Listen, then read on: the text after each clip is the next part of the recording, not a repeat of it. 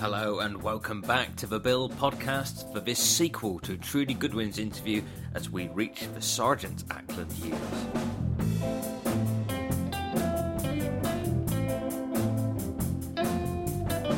Seeing as Trudie is such an icon of the Bill and indeed of British television, this edition is 5 minutes longer than usual.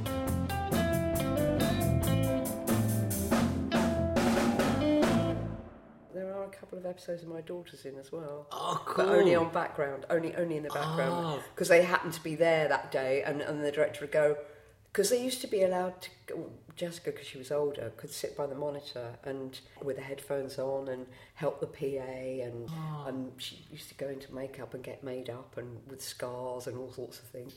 And a couple of times the director's gone, well, actually, quite nice to have. Yeah, let's have her in the background. Would she go be there with a friend? So the two of them are being... and Eleanor as a baby was in... I think Eleanor was only about a year and a half. And she was in an episode because I'd had to bring her in to feed her. Well, yeah. I mean, it must have been quite... Yeah. When you're a regular and then you're still a mum, that doesn't stop, does it? So, exactly. Yeah, and like later on, presumably, when they got a bit older and, you know, there's things like parents' evening and stuff that you don't want to miss. And were the scheduling...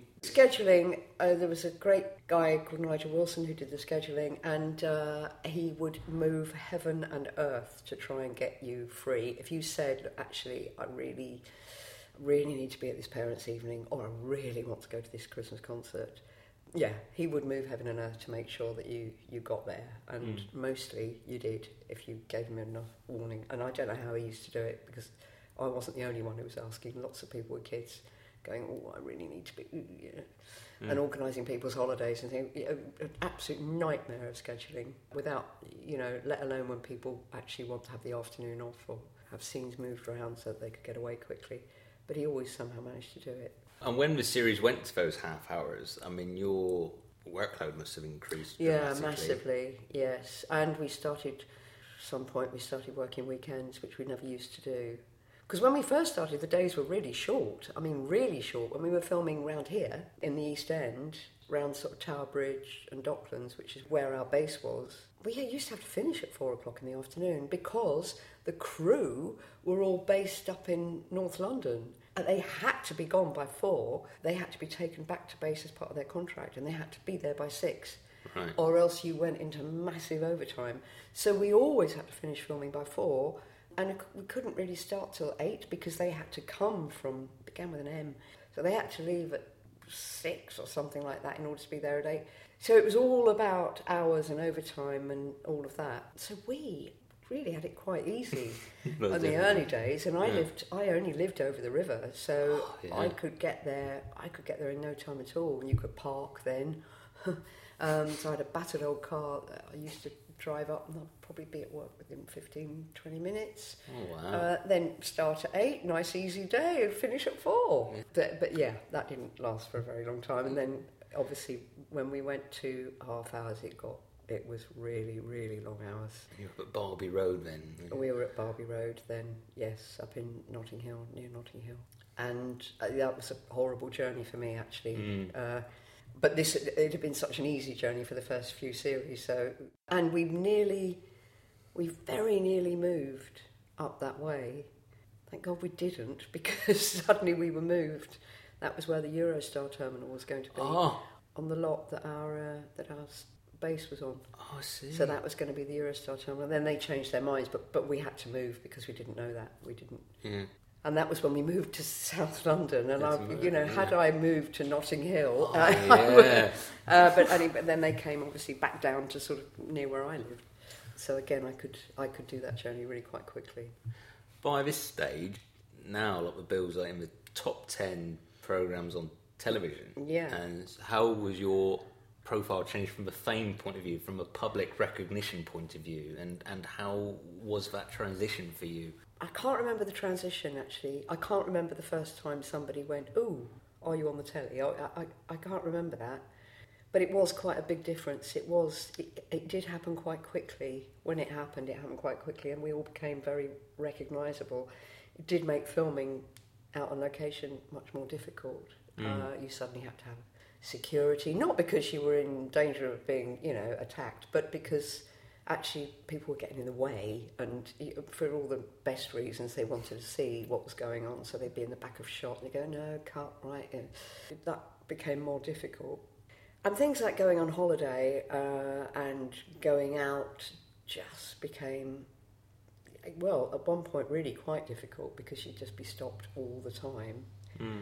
Nobody was ever horrible, but of course everybody thinks that they're the first person to come up to you that day, and they may be the 50th at one point. I mean, at one point it was all the time, and the kids used to get a bit fed up with it, because you'd have to keep stopping and signing autographs and go. So yeah, that in a sense that was a slight downside, but only slight, because everybody was always really nice and very positive about the programme, and I was a sympathetic character, so they were always really nice to me. I mean, actually, Chris Ellison used to get it in the neck sometimes, because blokes would come up and try and pick a fight with him, quite literally, so that they could say, that they got one over on Burnside. I mean, literally, they wanted punch-ups. So wow. And they'd rile him to try and get his dander up. So right. But they never did that to me, thank God. Series 5, let's see if his title rings any bells. 1 to 1. I recognise the title, I couldn't tell you what it was about though. First time you get top billing, and it's you and Arabella Weir in a flat. Dose herself in petrol, wants to set fire to herself. Yes. Oh gosh, yes, that's right. And it's pretty much a two-hander. It's a great episode for you, and you have this great monologue where you talk about your own dad dying in the series, and you have this little breakdown, but all the way in the episode you're like going back over the sink to make a glass of water, but then like you're getting like a damp towel up already and you're trying to hide it. I mean, it's great. There's so many one long take moments. It's a real cracker. When that one gets repeated, that'll be worth watching. Oh yeah, I remember bits of that. And I remember Arabella quite well. Yeah, I hadn't realised that was the... I wouldn't have remembered the story particularly. Well, so many that you did. Yeah. Series 5, it's like one after the other for you, because not long after you do quite a famous one, A Death in the Family, which is a cot death storyline. Yeah, which actually was that was used a lot for the Cot Death Association. Right. And it was used as as part of police training for dealing with things like that. So that was shown to a lot of police officers as a good way of dealing with a cot death situation. Yeah, that was quite a powerful episode. That only got a lot of publicity. And when it went to the ad break, they didn't play the theme. Oh, really? It was silent, because it's just after I didn't realise that. The parents say goodbye to the baby, and then it cuts to the ad break, and it's just silence, and it's shivers. It's such a powerful episode. And was that with Colin Bloomer? It was with Colin Bloomer, who's marvellous, because Taffy's obviously normally quite grumpy, but he's trying to keep the other little girl happy. So, did you paint me? It's a very nice, lovely episode for you both. Right. Yes. And you both have another really good, solid episode called The Coop. Sure that. Yes. Yes. All them chickens. All in the chicken shed.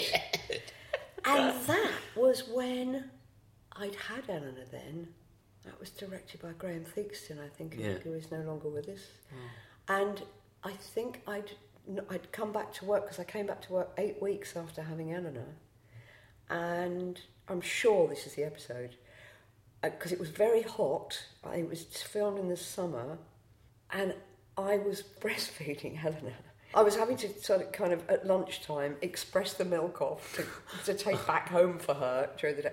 But so actually my bra size used to go from like, I mean, after I'd expressed the milk would be a 34. Before I expressed the milk, I'd be about a 40D. Right. So I had 2 different shirts, one for after and one before. And in Coop, because we shot out of sequence, actually, I think you'll find that my chest measurements goes up, down, up, down, up, down, up, down, all the way through the episode. Because I think I was just in shirt sleeves at one point, and it's actually quite obvious. Oh, wow. I'm sure it was that one.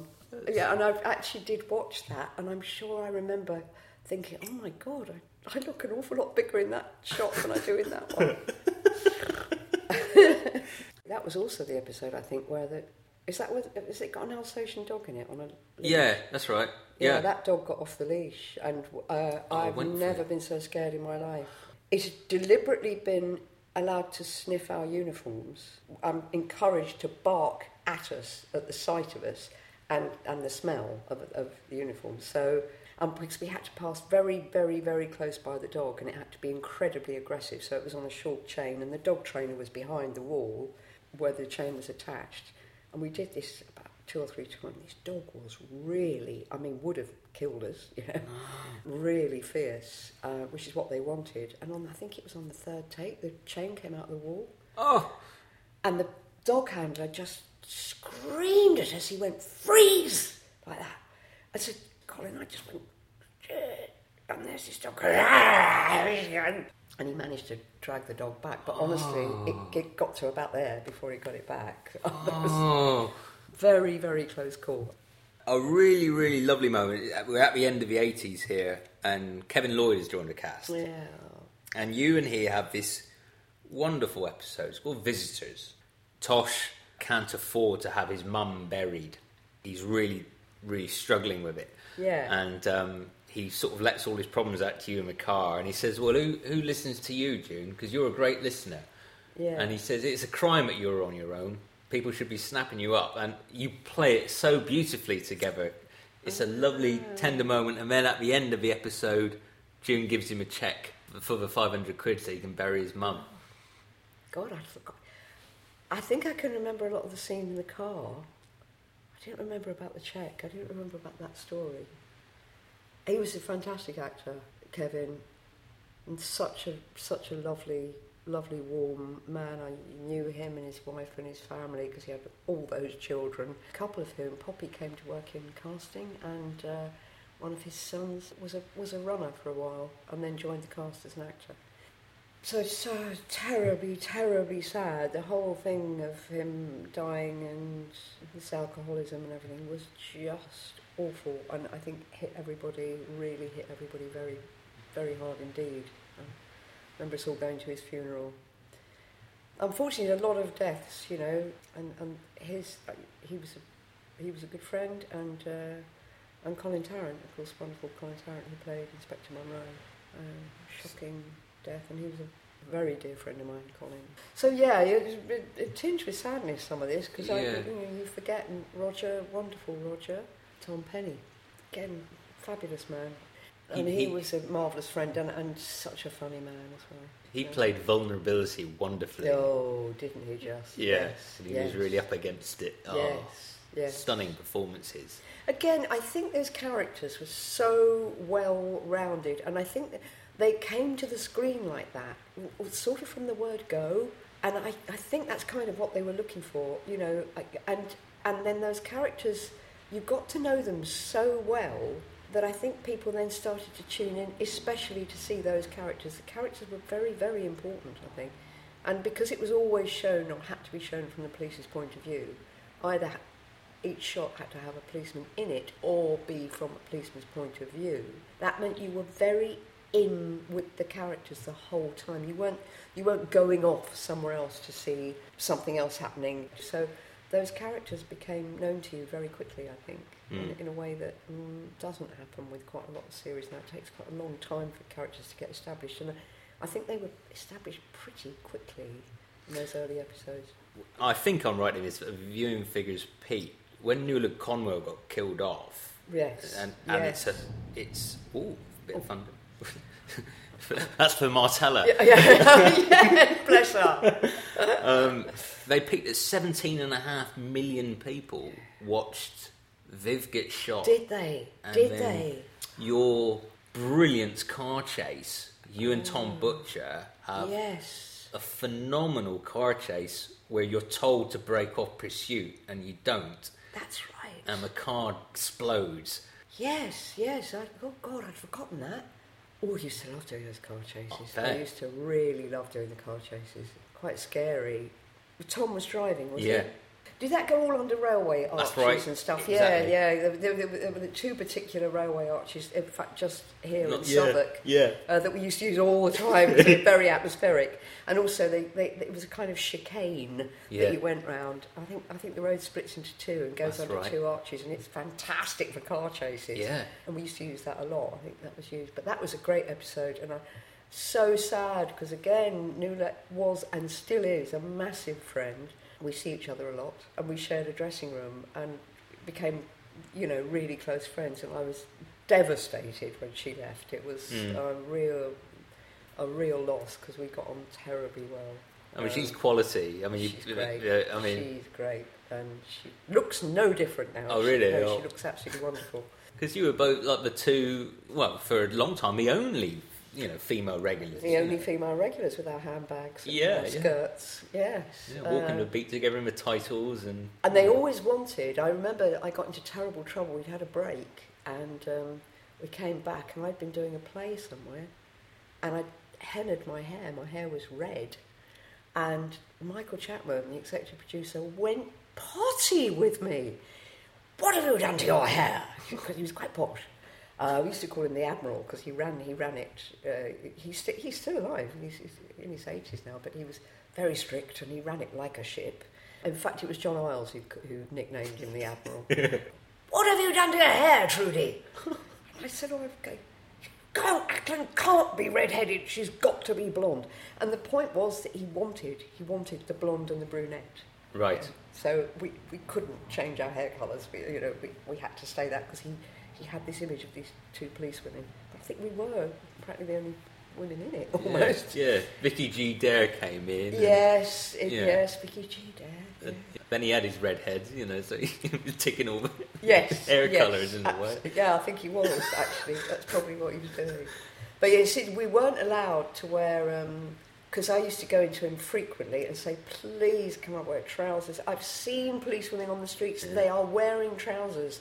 Please, can I wear trousers? I hate wearing your skirt," because you couldn't run in it, you couldn't climb over fences. I mean, it was awful. And cold in the winter, really, really cold.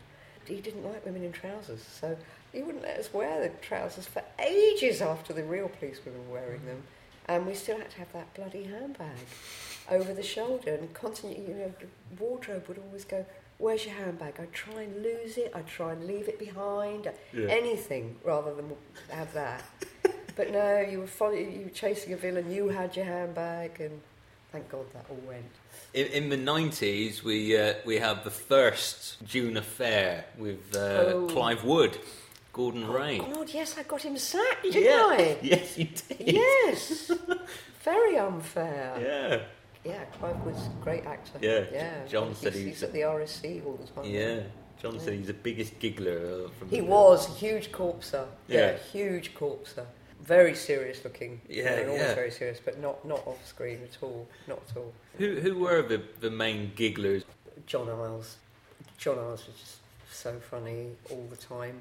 Larry was a terrible giggler. So was Roger Leach. Yeah, I was quite bad. Oh yeah.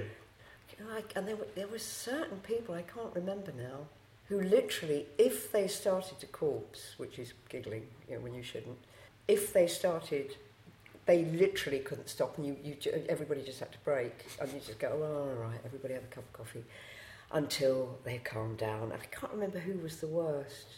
Somebody in CID who was really, really bad.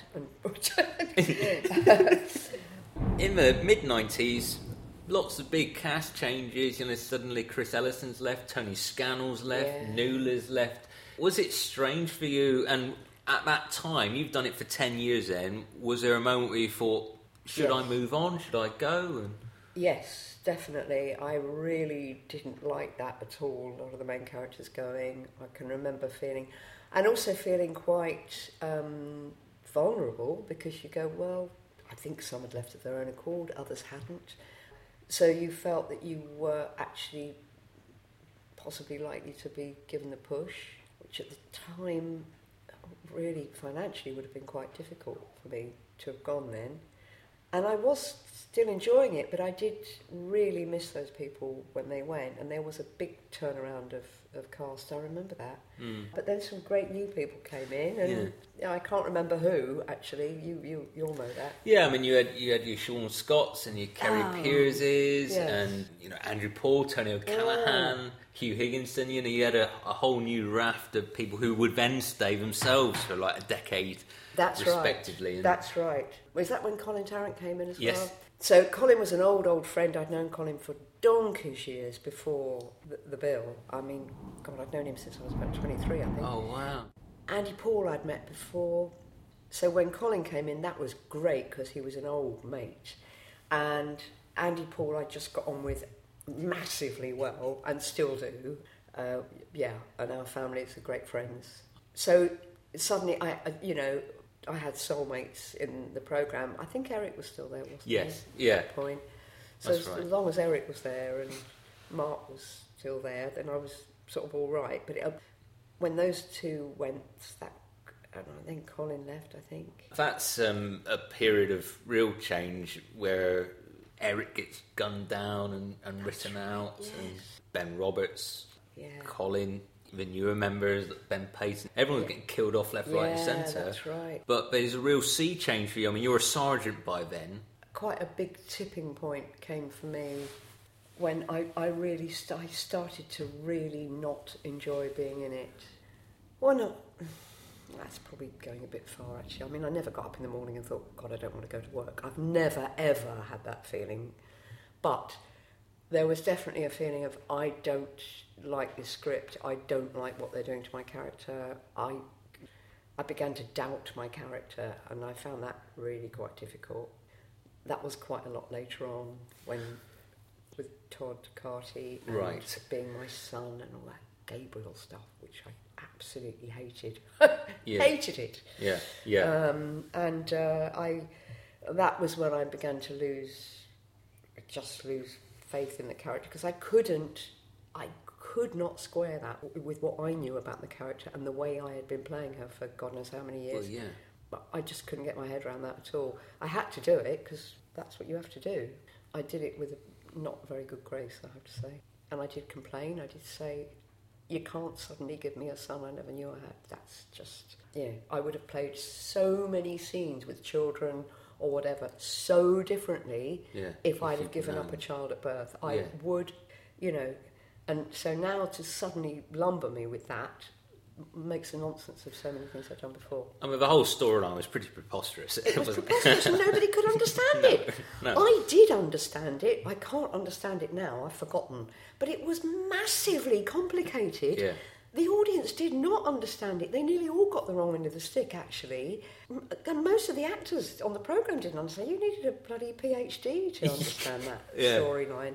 So, found all that very hard. You and Todd, to your credit, do have a great chemistry. We tried our best. Yeah. Todd is a lovely, lovely man, a lovely actor, thank God. Yeah. But we did struggle with that. Finale on the rooftop, and Alex Walkinshaw, he have a fight, and Todd's character is almost like the Terminator, the way because he's getting punched and he kind of isn't reacting, like he's playing it very sort of like, by then Gabriel's just gone like zombified, but it's all so unlike the Bill. Completely. And I think that was when we started to lose sight of what the Bill was about, and I think we started to lose the Bill identity then. I think that started to happen. And it was, everything started to be a desperate attempt to keep the ratings up and to keep, so, you try things which maybe we shouldn't have tried, I don't know. I think a lot of mistakes were made. They took your character through quite an interesting phase, sort of 2002. You head up the CSU unit, so you're out of your uniform, which must have probably been quite a nice... Great, I loved that. It was really nice being in plain clothes instead of that. Uniform. You and Mark, suddenly it's a romantic storyline, which again after very difficult 20 years must have been... That was very hard as well, really hard, because as Mark said, God, it's like kissing my sister. Because we knew each other so well. And suddenly you're actually having to do these quite intimate scenes, and it really wasn't easy. It was not easy. Neither of us found it easy. We were talking about it the other day, actually. Yeah. We really didn't find it easy to do. And again, a lot of the scripts weren't. I didn't think a lot of the scripts were quite up to standard. I didn't think we seemed to be rushing things, and I don't think enough thought was given to how this was all going to pan out at the end.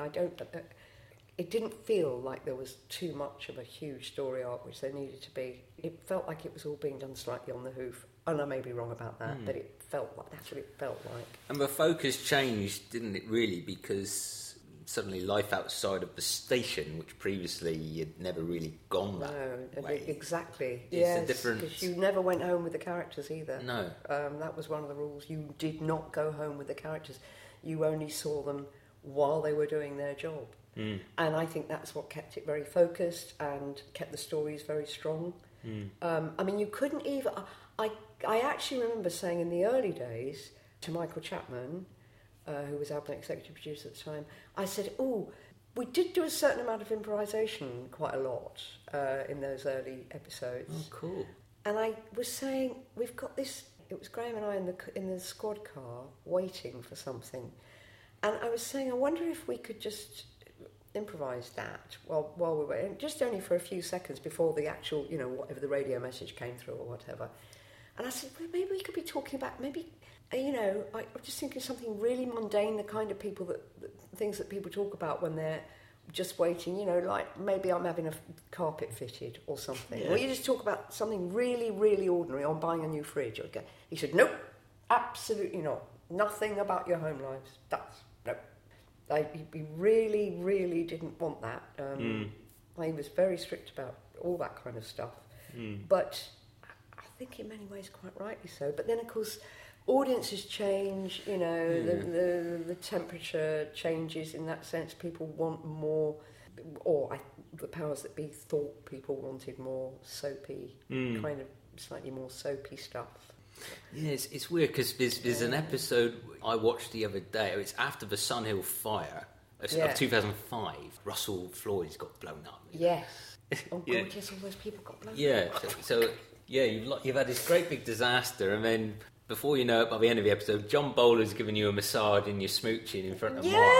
And then the cliffhanger, the tease of next week is them all just punching each other and grey in front of... And it's like so bizarre, like it kind of undervalues the characters who've just been killed off. And you're going into a sort of soapy who's kissing who storyline. Absolutely. And I'm afraid some of the names of some of the characters got really bloody silly as well. And that was when I just wasn't like. That was when I decided I don't want to be in this much longer. Not much longer. No. I want to pay off the mortgage and then I want to go. Yeah. Was it nice? I'm trying to put a positive spin on it. That's nice for a woman in her 40s to have a sexy storyline on television. Oh yes, actually. I mean, I was pleased to be able to do that, because you're absolutely right. No, I mean, anybody over the age of 23 probably wasn't getting it. I didn't mind that too much, but there was such a lot of it. It did change really quite quickly and quite dramatically. I wonder if the audiences could keep up with that. And a lot of people used to say to me in the street, "Oh, it's getting a bit soapy." It's a bit kind of... We got accused of that a lot. So the moment when you made the decision to go, did they try and talk you out of it? No, because I think by then I was very definite. And I had been thinking about it for quite a long time. I very nearly went, I think, a couple of years before. But then I thought, no, this is stupid. Having been in it this long, I'm very typecast anyway. It's not going to make any difference. And I would really like to get in a sound... a really secure financial position before I go, and I'm knowing that actually work was going to be very difficult afterwards. You take the devil's shilling in that sense. You make that decision, I think, quite early on. You go, well, I have the money now, but it means I won't have it later. Or I turn the money down now, and maybe I can build a career that is much more varied, and therefore I'll just steadily earn money till I die, whatever. But I definitely wanted to leave the programme owning my house and knowing that we didn't owe anything to anybody and all that. So I needed a couple of years to do that. So I had been thinking about it actually for at least 2 years before I left. Yeah. And then I just went to the producer at the time and said, I'm going, but I'm going, what I'd like to do is sign another contract for a year if you'll have me. And then I definitely want to go at the end of that. So just to let you know, so you've got plenty of time, blah, blah, blah. I know I've got plenty of time to get used to the idea. So that worked really well, and they were hugely accommodating, and I'm sure they did say, no, don't go. But I think it probably suited them as well, that at that time, I was definitely given the choice as to how to, I think they quite wanted me to have a really big story, and I really didn't want that. I wanted to just quietly go and, yeah. Definitely. And Mark came back for your exit, which was nice. Which was very nice. That was lovely. So, no, they treated me very well. Hey, listen, I've never been anything but fantastically well treated on that programme. Really, no complaints at all about. And they were always been very accommodating. So. And all the way up to the end, you were still in car chases, foot chases, and you've stayed a very fit lady. I did, yes, and again, at the age I was, you're lucky to be working and having still aren't enough women on television, and there certainly weren't then. No. So to be a slightly older woman still doing that kind of stuff was really good, and I used to really enjoy all that as well. Yes, and hopefully a bit of a role model as well for. Oh yeah. A lot of police officers go, I wouldn't have become a policeman or policewoman unless I suppose with that relationship with the police, I mean, you ended up you're a Guinness World Record holder. Am I? Yeah, you're for British television's longest running police character. Right. You overtook Jack Warner as Dixon and Doc Green. Good God! Do you know? I don't think I knew that. Really? Yeah, Jack Warner did it for 22 years, and you picked him. For more. Yeah. 20. Well, that's 24. Why I hung on, obviously. yeah. To get that honour. I mean, you must be proud of the work you did, and I'm very proud of it. I'm very, very proud of the programme. I'm very proud of being in it right from the start, which I think was also, I didn't want to be in it right at the end. I didn't want to be the last one to turn the lights out. I think I would have found that terribly upsetting, because I do feel that all of us who were in those early episodes were responsible for the way that programme was. It was very much a collaborative effort. And I think without that group of people, without all sorts of those circumstances all kind of coming together at the same time, the programme would not have lasted as long as it did. I'm so proud of everybody on it, everybody at every level. We worked our socks off, and that programme is an iconic programme, and I think probably always will be, and they've never really found anything to replace it. No. And I think it still stands up very well, and so yeah, I'm massively proud to be part of that. I would have been very sad to have been there at the end. I know it was a very upsetting time for everybody, and thank God I'd gone by then. I didn't have to go through that, because I would have hated that. Yeah. And is there a moment, because I have a moment of your genius, but is there a moment? Yeah, it is. Yeah, you're so awesome in this series. Is there a moment for yourself that you're particularly proud of, where you look back and you think, maybe that was my finest hour, my finest moment? I think I was very pleased with that trilogy. Yeah. It was a terrific director, John Strickland. He was just the nicest possible man, and also just a really good director. And I think he got wrung a bit more of a performance out of me than I would have maybe found myself. And I do remember, I think there were a few moments in those trilogies where I think when I know I was, which I'm really proud of, which I know I was pretty good. Yeah. So I'd say it's probably somewhere around there with the death of Mary Jo Randall. Mary Jo Randall, yeah. And I think around there, I think that scene where she gets shot is probably, because I can remember really feeling that was real. It felt very real. My favourite, it's in an episode called Somebody's Husband. There's a man going around attacking women. Yes. And you go to meet a woman who said that her husband's trying to kill her, and then she's backtracking, saying, "Oh, I don't want to." June's just being total police officer. "No, I'll stay around. I'd like to meet this husband." And then, "Oh, it's Police Magazine, Mary. He likes reading that. Is it your husband?" And then you go and have a little look around and find he's got a radio, a scanner radio, and he's got all the frequencies of all the police, you see. And then he comes back, and he's sort of interrogating you, and you're sort of having a good, head-to-head. And you leave, and you're still not satisfied, so you follow him, and you follow him actually attacking a woman, and then you chase into a graveyard. Oh, yes. Yeah, and you have this... I mean, it's...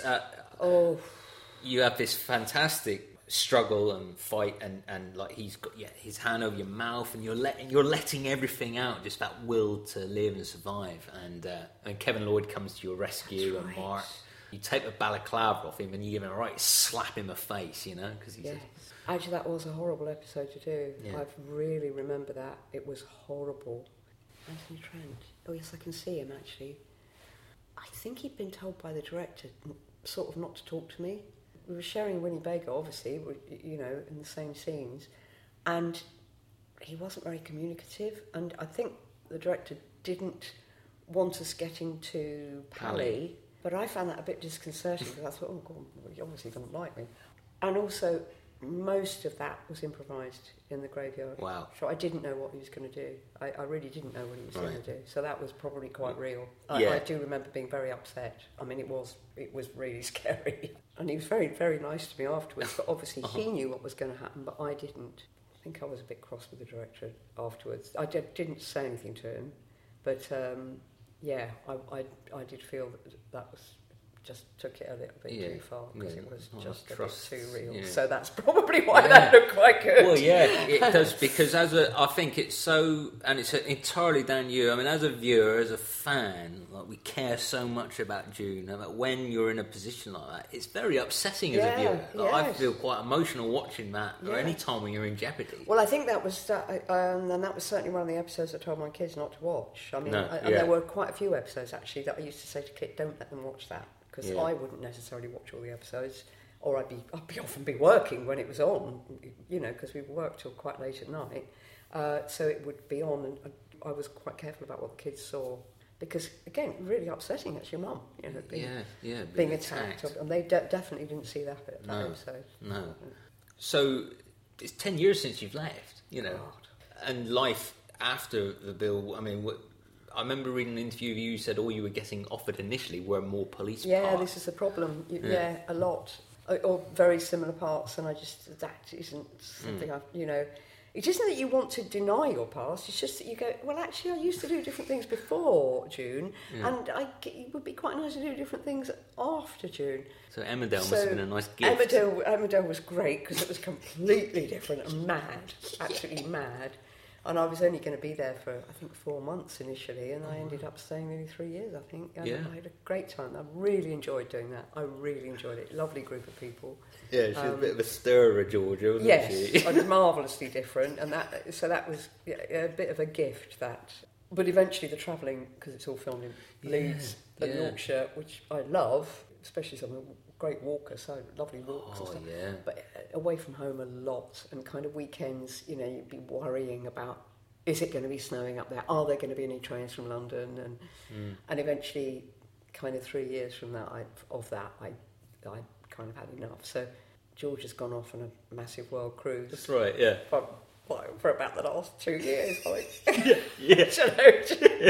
But then some other things, some quite nice theatre jobs came up, I just went off and sort of involved myself back in the theatre, and did a lot of touring. Calendar Girls. Calendar Girls was great fun.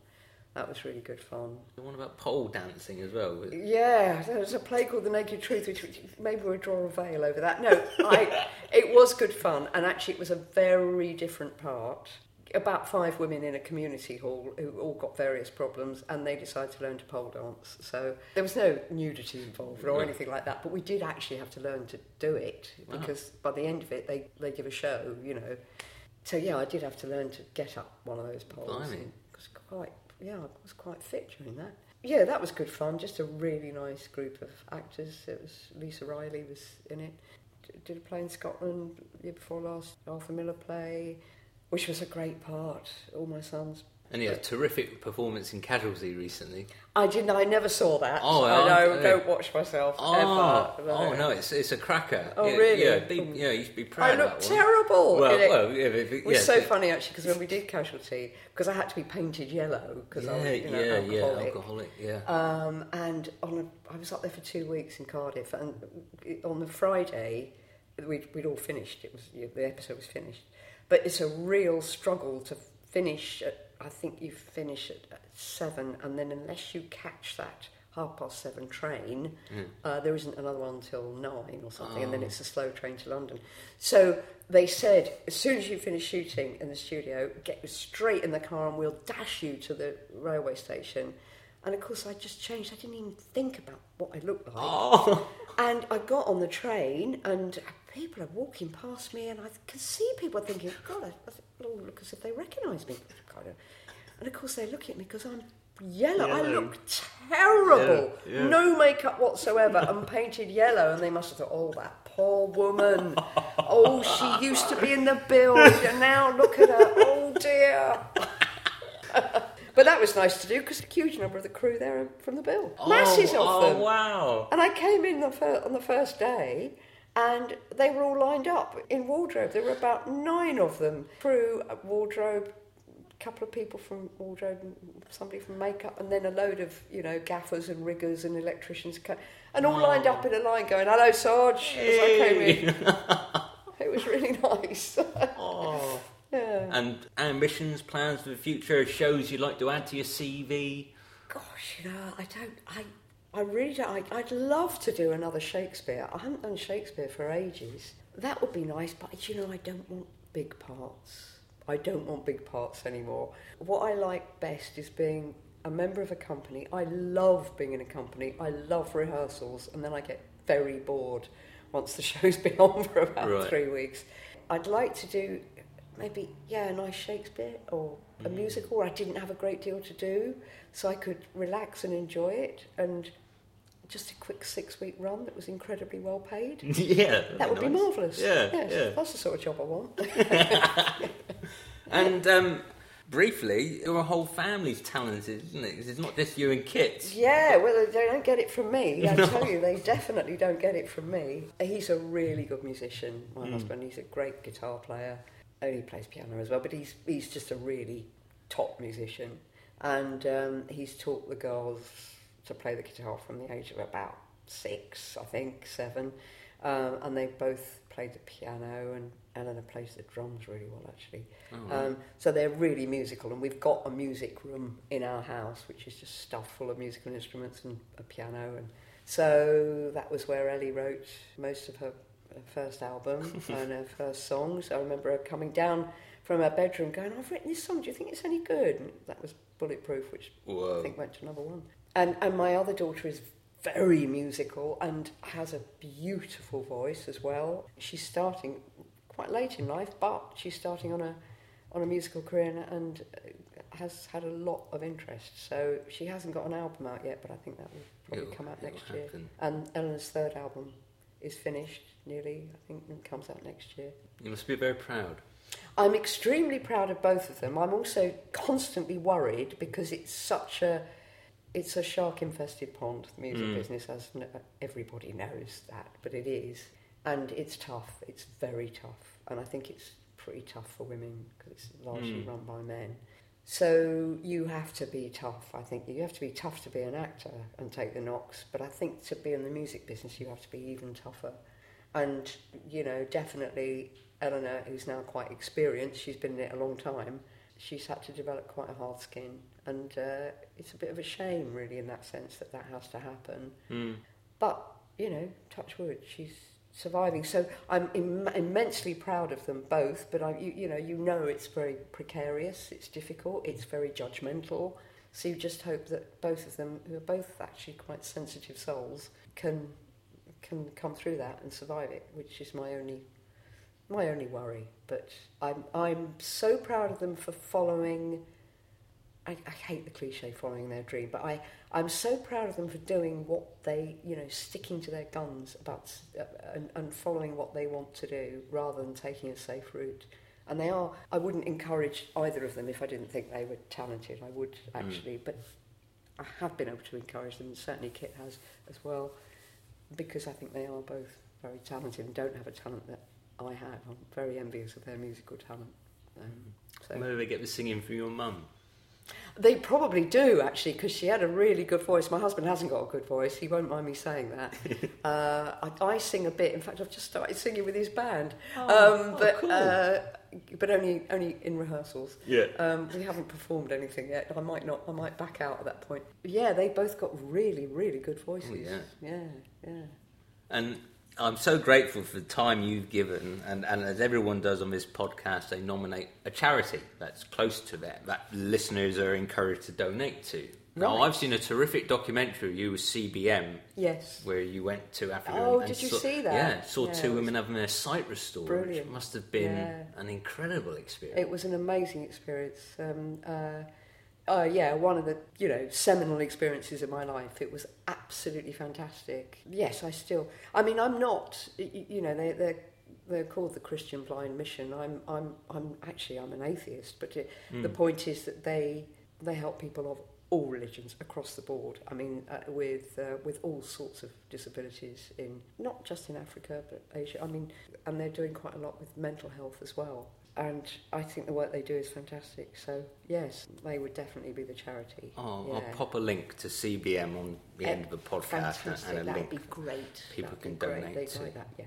Fantastic. Well, I suppose a fitting way to finish in your last episode, Graham Cole did one of his trademark PC stamp awkward tributes, which he did so beautifully. But he explained that June Ackland was respected and she was loved. Right. On behalf of millions of Bill fans worldwide who are going to be very, very jealous that I've got to spend this intimate time with you, on behalf of all of them, you are respected and you are loved by all of us. Oh. And thank you for being so brilliant at what you do. Oh, well, that's very, very nice of you to say so. Thank you. That's quite cheered me up. And it's just been lovely to sit and talk about myself. It's been lovely to talk about the programme. I've really enjoyed it, yeah. And I've learned things I never knew, so you do know a lot more than I do. Well, they'll come back. You'll be walking the beat again. June's back on drums. Oh, my goodness, yes. A geriatric June. With a Zimmer frame. So you'll have those feet going down the street with the Zimmer frame in front of it. Trudie, thank you so much. It's been a pleasure, and all the very best to all the people out there who listen to this.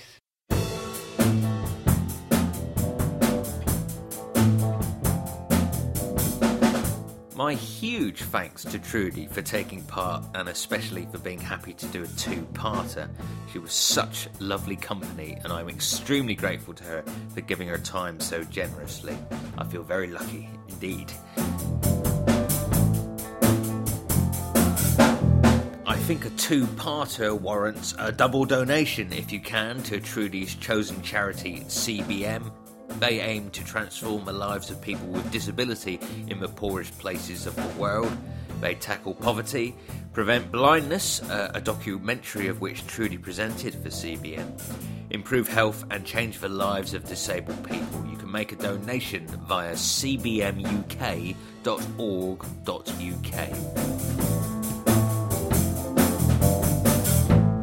I hope you're all enjoying the Bill Rewind on the Drama Channel, and next up on the Bill podcast is a man you'll have seen aplenty if you've been watching those early repeats. He played Sun Hill's shotgun surviving PC Robin Frank for 5 years. It's Mr. Ashley Gunstock.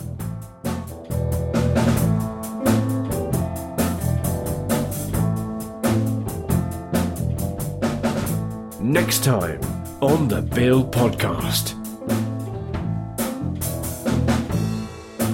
Was there a lot of pressure for you guys? Because the way it was groundbreaking, wasn't it? There had never been anything like this on TV. I mean, it changed the face of telly. So was there a lot of pressure for you all as well? Well, everybody seemed to get into it. It was really weird. It almost hit the ground running. I mean, and they sensed that they were in on something innovative, and that was going to be a hit. And being professional actors, many of them having had drama school training, you tend to know what to expect because you do a lot of improvisation. I actually remember that there was after the first episode went out, there was a review, and the critic had said, it was really good for a first show out. He said, but you can't imagine any of this like doing Shakespeare. And at the next scene, I looked around at all the actors and I thought, well, yes, you can actually.